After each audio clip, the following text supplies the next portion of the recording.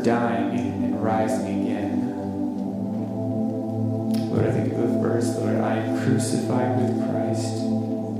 Nevertheless, I don't live, but Christ lives within me. Lord, help us to live in the reality of that truth, Lord, that this is not our life, Lord, but it's you living in us, Lord. Help us to die more to self, Lord, every day, and be alive in you. Lord, just come and speak through your word this morning, Lord. Change us more to the image of Jesus, Lord. We just thank you for this in Jesus' name. Amen. You can have a seat.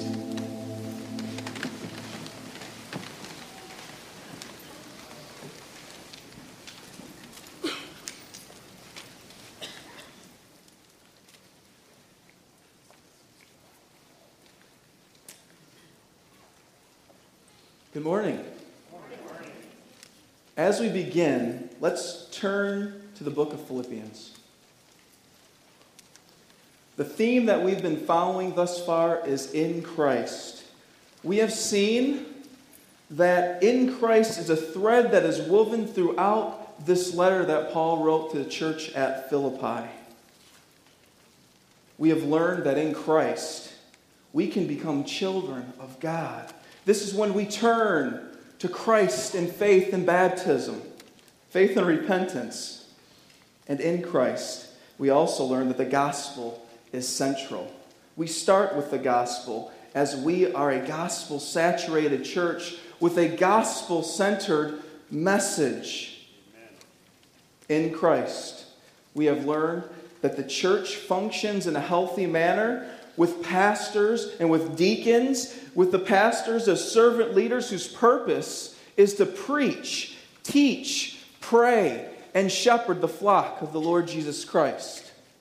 While the deacons minister in the areas of helps, benevolence, and service, helping members of the congregation with the physical needs that they need. In Christ, we have learned that unity is key amongst a congregation. We are called to put others above ourselves because we have given our lives to Christ. We learn that in Christ, the love of God has been poured out into our hearts so that now we can pour that same love out on others, the same love that we experience in Christ. And finally, we've also learned that in Christ, doctrine or God's teachings are paramount for us to know and to study and obey. At the family church, we need to be students of the Word of God. So today as we begin, let's go to our Lord in prayer. Holy Father, we come before you, recognizing how inadequate we are, recognizing the sins that we commit daily, that we struggle with, Father. We thank you for your grace. We thank you that your grace continues to be poured out on sinners like us as we struggle with loving others, as we struggle with loving you, Father. Continue to change us by your Spirit. Help your Spirit to mightily empower us, Father. Convict us, encourage us by what we hear from you today. We love you and praise you through Christ's name. Amen. So let me start by telling you I have two sons. I know I talk about them a lot. Luke, who is 3, and Silas, who is 1.5. And Silas, the little brother, always wants to do what big brother is doing. If Luke plays with trains, well, guess what? Silas is dropping whatever he's doing and he starts playing with trains. If Luke goes to the big boy potty, which, yes, he is finally almost potty trained at 3. We're thankful for that. Then Silas suddenly is already almost interested in doing the same thing. If Luke kicks the dog, then Silas tries to kick our little dog, Mocha, also. And if you're a member of PETA, please don't email me or call me because Mocha's doing just fine. Trust me. But I'm getting off topic. We're trying to help Luke see that it is a responsibility for him to be an example to his little brother Silas. And as we recognize, as we ourselves recognize, as my wife and I recognize that we are here to glorify God, we want him to understand that, but also understand that he has little eyes watching him all the time. Let me ask you, whose example are you following today? Paul has taught us many truths throughout this letter thus far. Paul talked about biblical doctrines in very practical ways. And now Paul turns the lens back on himself. And today where we will be is Philippians 3, verse 17. Philippians 3, verse 17. And yes, we're going to get through the whole verse.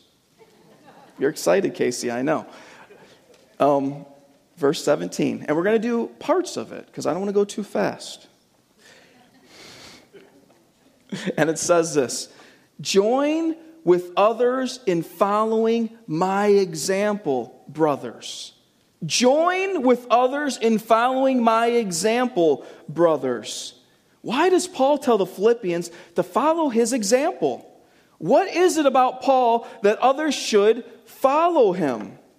Well, turn with me to 1 Corinthians. Keep your finger in Philippians 3:17, but turn with me to 1 Corinthians 11:1. 1 Corinthians 11:1.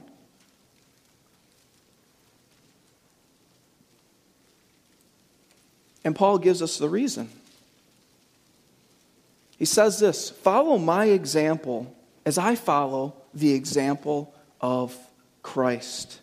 Christ is the reason why Paul tells them to follow him. Paul doesn't say follow my example because I'm a great leader, nor does he say follow my example because I'm well educated, nor does he say follow my example because I have a magnetic personality. No, it was because he was following Christ. How many of us can honestly say we're following Christ today? Or to say it another way, how many of us can honestly say we are being obedient and faithful to the Word of God? For example, what did you watch last night on the TV? Or what did you watch or look at on your computer screen? Or how are you treating your spouse? How are you talking to your spouse? Because when rubber meets the road, how we're following Christ is revealed in how we're living our lives. But truth be known, we don't have Christ and we don't have Paul in the flesh to follow. So what should we follow? What gives us clarity? What gives us clarity when we're struggling with depression? What gives us clarity when we are grieving over the loss of a loved one? What gives us clarity when we're controlled by fear? What gives us clarity when we're having marital issues? What gives us clarity when we are in financial ruins? What gives us clarity when life is going good and we stop depending on Christ? What gives us clarity? What do you turn to? Do we turn to secular psychology, which most of the churches went after? Do we turn to Dr. Phil, or I don't know if Oprah's still on TV, but she used to be. Turn to Oprah? No. We turn to God's Word. The Word of God gives us everything we need for every situation that we encounter. Truth number one. Following Christ means that we follow God's Word. Following Christ means that we follow God's Word. Turn with me to Hebrews 4:12. Hebrews 4:12.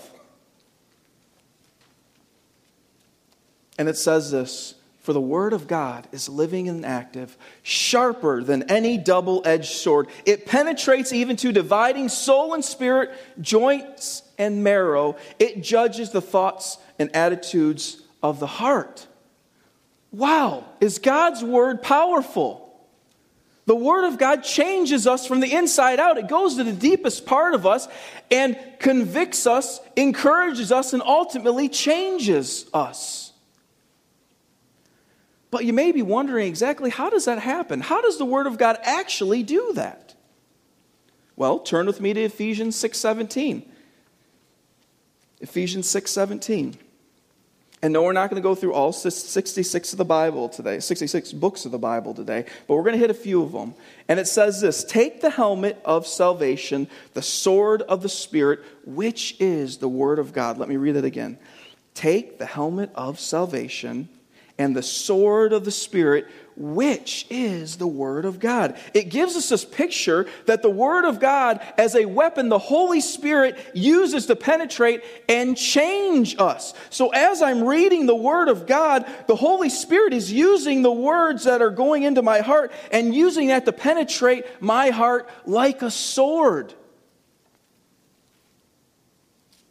We learn that God's Word changes our hearts because it is the sword of the Spirit. So we read God's Word, put others above yourself, and all of a sudden I'm pierced to the heart and I'm like, oh, because I recognize I've been selfish in so many ways. I remember just being selfish towards my wife, and so selfish that I remember I was trying to just get my kids to be quiet because I wanted peace. I wasn't doing it because I wanted them to glorify God. I just wanted peace in my home, so I disciplined my child. And all that convicts me because I'm not putting others before myself because I really love them. I realize I'm putting myself above them. And it pierces our hearts like a sword. That's what the Word of God does. Or we open up God's Word where it says, devote yourself to prayer. And the Holy Spirit actually, it's encouraging to us because guess what we've been working on in our life? Our prayer life. We don't do just the nominal prayers of when we eat or when we go to sleep, even though that is important. But we're wrestling with God in prayer. We're getting on our knees. We're praising God. We're honoring God. We're thanking God. We're confessing our sins before God on a daily basis. We're giving everything up to Him. And we've been working on this, so our heart is encouraged by the Holy Spirit. The words of Scripture are empowered by the Holy Spirit. That is why God's Word convicts us, encourages us, teaches us, and ultimately transforms us into the likeness of Christ. Are we filtering our marriages, training our children, and walking individually in the fear and admonition of the Lord because we are following the Word of God today? The Holy Spirit works in our lives as we study and obey God's Word. But what should drive us? What should motivate us? What is the motivator behind studying God's Word? Truth number two. Truth number two. We follow God's Word because we are most satisfied in Christ. We follow God's Word because we are most satisfied in Christ. That means we love Christ above all else. We're living our lives centered on Christ. Our motto is like Paul's, who said what? In Philippians 1:21, to live is Christ. And it's not this, to live is Christ, as if following Christ is some drudgery that we have to bear. Many of us come to God's Word with this heart of bondage that says this, I have to read God's Word, or I need to pray more, or man, I know I need to start fasting. I just don't have time for that. As if we're in bondage by reading God's Word, by praying, by fasting, by serving one another. No, brothers and sisters, no. We get to read God's Word. We get to pray. We get to fast. It reminds me of trying to get my son to eat his vegetables, honestly. All of a sudden we put a bowl of green vegetables in front of him, and he is like, you think we're torturing him. He makes these horrible faces in agony and suffering. Do we read our Bibles, pray, serve others because we are passionate about Christ today? Or do we do it from a heart filled with guilt? Almost a necessary evil that we just have to bear and endure so our consciences are cleared. Reading God's Word, praying, fasting, serving others should be joys in our lives because they deepen, they strengthen, and build our relationship with Christ.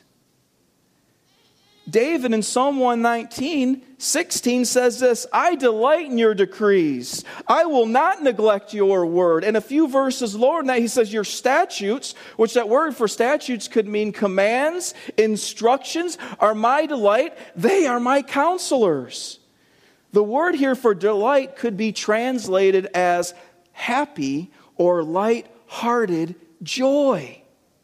So David is saying, I look forward with a joyful expectation to studying and obeying God's word.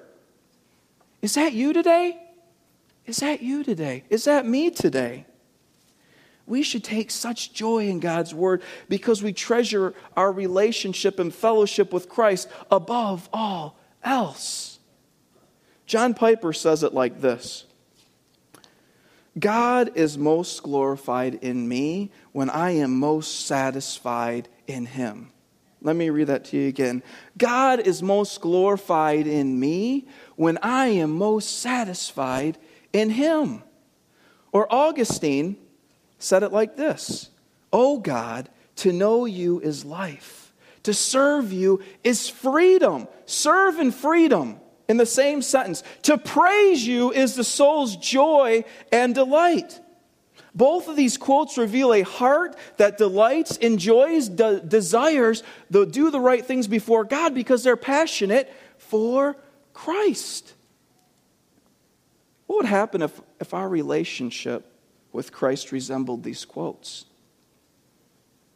If our true joy was Christ and He satisfied us completely, how would this change the way we are living today? Are we most satisfied in Christ today at the family church? Or do we live for false substitutes to satisfy us? And false substitutes could include a cadre of different things, but I'll just give a few of them. Our jobs, our marriages, our children, our spouses, our riches, our entertainment, our eating, our sports. Paul Tripp says this, could it be that desire for a good thing has become a bad thing because that desire has become a ruling thing? And you may be wondering, when is a good desire actually a ruling thing? Well, again, it's very easy. It's very easy. When those good things like marriage rise up above my passion and zeal for Christ. When my children rise up above my relationship to Christ. And this is a very serious offense against God. The Bible calls it idolatry. Anything that we love more than Christ becomes an idol. I don't care what it is. Anything that we love more than Christ becomes an idol.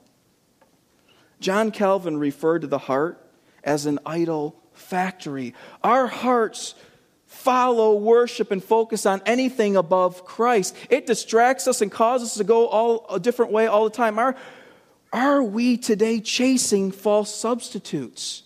Or are we fully satisfied in Christ? Because truth be known, we cannot be fully satisfied in Christ and be fully satisfied in other things and acting like those things are as important as Christ. If they are, we're going to either lose our satisfaction in Christ and it's going to become an idol in our life. Truth number 3. Truth number 3. Following Christ makes God bigger and self smaller. Let me read that again. Following Christ makes God bigger and self smaller. Many walk into the counseling office with a large view of self. And when I say a large view of self, I mean an incessant focus on self. So if someone comes in with very negative thoughts about self, we usually call that what? Low self-esteem, right? And they're thinking, man, I can't do anything right. I struggle. I fail at all things. I'm going to faint when I preach a sermon and on and on and on and on, right? They go. They say all these different things, right? Who are they focused on? Self. And likewise, someone who thinks constantly, I am great, God's so lucky to have a guy like me on his side, I'm like the Apostle Paul, I can do all things, if I just think it in my mind, I will get it.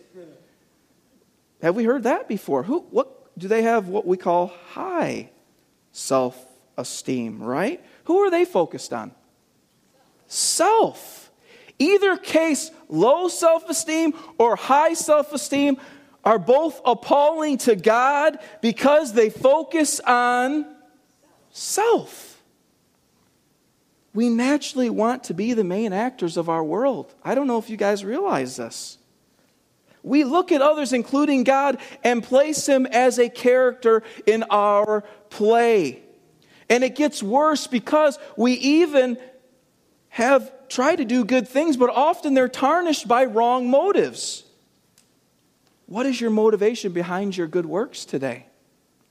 I read my Bible because it's going to help my marriage. I fast because I really need God to act on my behalf. I serve my fellow brothers and sisters in Christ because it really makes me look good to others. These good deeds are more about serving, more about God serving us, because we're doing it with wrong motives. We're not doing it for God's glory. Guess whose glory we're doing it for? Ourselves. God is not a cosmic Santa Claus, nor a genie in the bottle for us to call the shots for Him. How arrogant it is for us to expect God to advance our selfish agendas, especially when we really think we're doing it for Him. Are you obeying God because you want to glorify God, or because you think your good deeds are going to better your life? Have your best life now.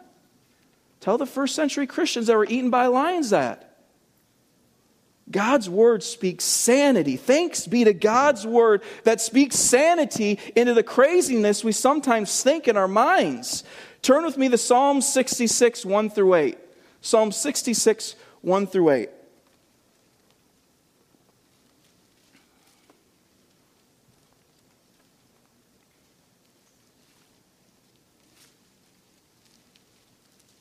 And it says this: shout for joy to God, all the earth. Sing the glory of His name. Make His praise glorious. Say to God, how awesome are your deeds. So great is your power that your enemies cringe before you. All the earth bows down to you. They sing praise to you. They sing the praises of your name. Come and see what God has done, His awesome deeds for mankind. He turned the sea into dry land. They passed through the waters on foot. Come, let us rejoice in Him. He rules forever by His power. His eyes watch the nations.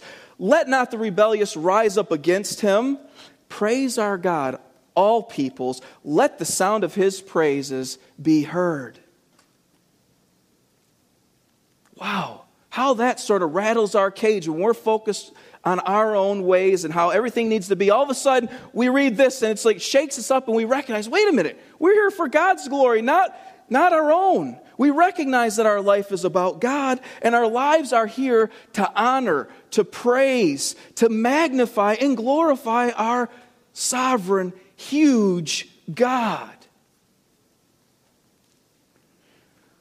Paul tells us in 1 Corinthians 10:31, whether we eat or drink or whatever we do it all to the glory of God. We learn that even in the mundane moments of life, God tells us, make it about me, not you.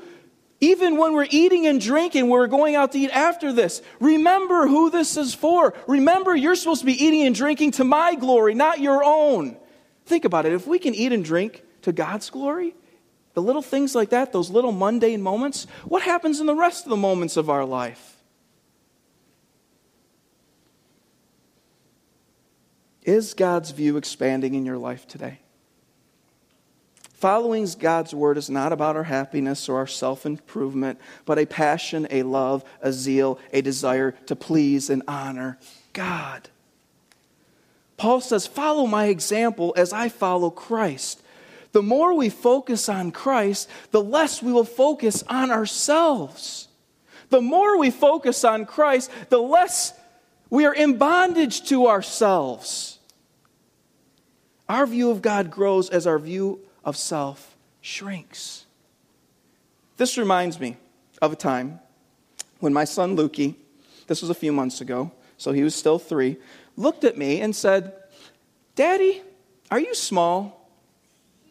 And I'm thinking, what kind of 3-year-old asks his daddy if he is small? I mean, I don't know about you, but I always thought my dad was like the greatest, the smartest, the coolest. He was like my biggest superhero. And my little son, Luke, at 3 years old, already has me pegged as short. Is that possible, by the way? I need some counsel on this. We need to talk about this right now, but I know we have to move on, so I will not continue on that. But my point is that Lukey is right. I am small, but in a different way. Well, not really in a different... Well, yes, I am short, but I'm saying he's not thinking about the spiritual way that I'm trying to explain right now. But I sometimes make myself the center of all things, and my view of self is so ridiculously huge. As I want everybody, I have my own universe, and I want everybody to follow suit in my own universe. Wife, follow me. Do what I say every moment, and when you don't, I'm going to get upset with you. Is that okay? It's not, right? It's not. But in reality, I should be so focused and in awe of Christ that He is what I'm zealous for. And in return, I shrink as my life is centered, wrapped up, hidden in Christ. Are we in awe of Christ today? Or are we in awe of ourselves? Who is at the center of our universe? Is it, and let's bring it down to our home. Who's at the center of our homes? Is it you or is it God? Who's at the center of our marriages? Is it you or is it God? Who's at the center of our parenting? Is it you or is it God? Who's at the center of your workplace? Is it you or is it God? In conclusion, we're going to finish the rest of this verse, by golly. And we're at verse 17 still, in Philippians 3, verse 17. And in conclusion, Paul goes on and says, take note of those who live according to the pattern we gave you. Take note of those who live according to the pattern we gave you. Paul ends this verse by saying, remember those within your own congregation who are living correctly, because we got to remember here, Paul is talking to the church at Philippi. He's talking to a local church. What a blessing it is when we actually have people living out the Word of God in our lives, right? What a blessing it is to be able to watch them live life and take notes and observe how they do that, so then we can follow suit and follow their example. I probably should not admit this up here, but I'm going to. When my wife and I got married, part of our honeymoon we spent with my uncle and aunt. But I have a reason why we did this. We decided that we wanted to spend time with my uncle and aunt. We were actually in Florida for part of our honeymoon, and then we decided to drive all the way to Pennsylvania, where my uncle and aunt lived.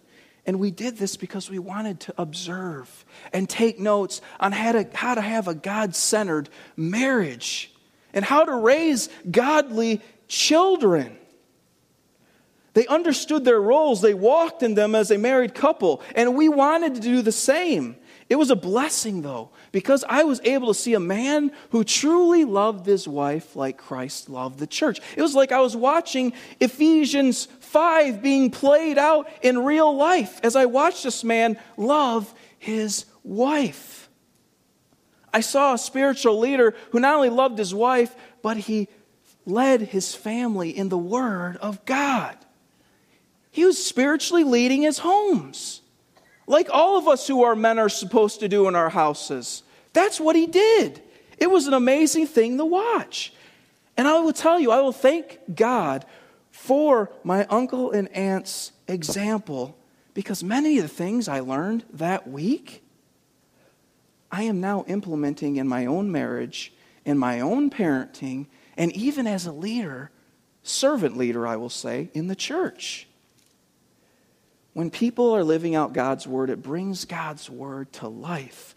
all of a sudden, doctrine that we see up here is now played out in our daily lives. It is an awesome thing to see. What about you? Are you following God's example today? Discipleship is about us laying our lives bare before others and showing them how to follow Christ. That's what we're called to do. That's what we're called to be as a local church. And at times, yes, we will struggle, we will fail, and we will sin. We are not the Lord Jesus Christ, but in a community that loves one another and is willing to confront one another because we love each other so much. That's how this works. We are vulnerable to one another, we share with one another, and we're willing to speak the truth in love to one another. That's called biblical confrontation, and it's a loving thing. That's what we're supposed to be doing. Discipline helps us as believers. We need to be a community like that, who is loving each other and confronting one another. And as we do that, we fall more in love with Christ. And as we fall more in love with Christ, we fall more in love with one another. This is the goal of the local church. Our mission statement, everyone knows it here. We are here to glorify God by making disciples of Jesus Christ. That's it. That's all we're here to do. And let me say, that's all is a really hard thing to do. As we close, I want to give you a minute to examine yourself by spending some time with the Lord and reflecting on what we have just discussed here. I will pray for us, and then we'll have probably about a minute of reflection, just some time to reflect. And Luke will come up here and just play some music softly. Let's go to our Lord in prayer. Holy Father, we are so in awe of who you are. We recognize that the local church is about your glory and honor as we are living out your call for us as Christians, Father. Help us to be a church that's empowered by your Spirit, who follows Christ as Lord and Savior, and help us to implement that in our daily lives, Father. I thank you for the church here, and I thank you for all churches across the world that are doing things biblically. I ask that you empower us to work with one another, love one another, and continue to grow. We love and praise you through Christ's name. Amen.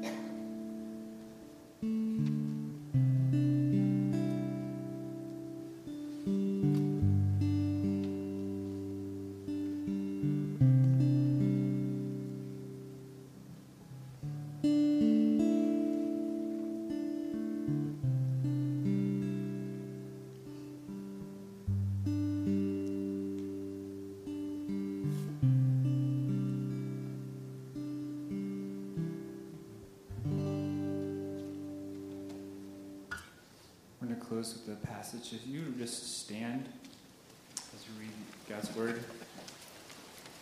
Now may the God of peace, who brought again from the dead your Lord Jesus, the great shepherd of the sheep, by the blood of the eternal covenant, equip you with everything good that you may do his will, working in us, which is pleasing in his sight, through Jesus Christ, to whom be glory forever and ever. Amen. We want to welcome you all to come to the baptism, and so you can be dismissed to go out there, and we'll continue our service out there.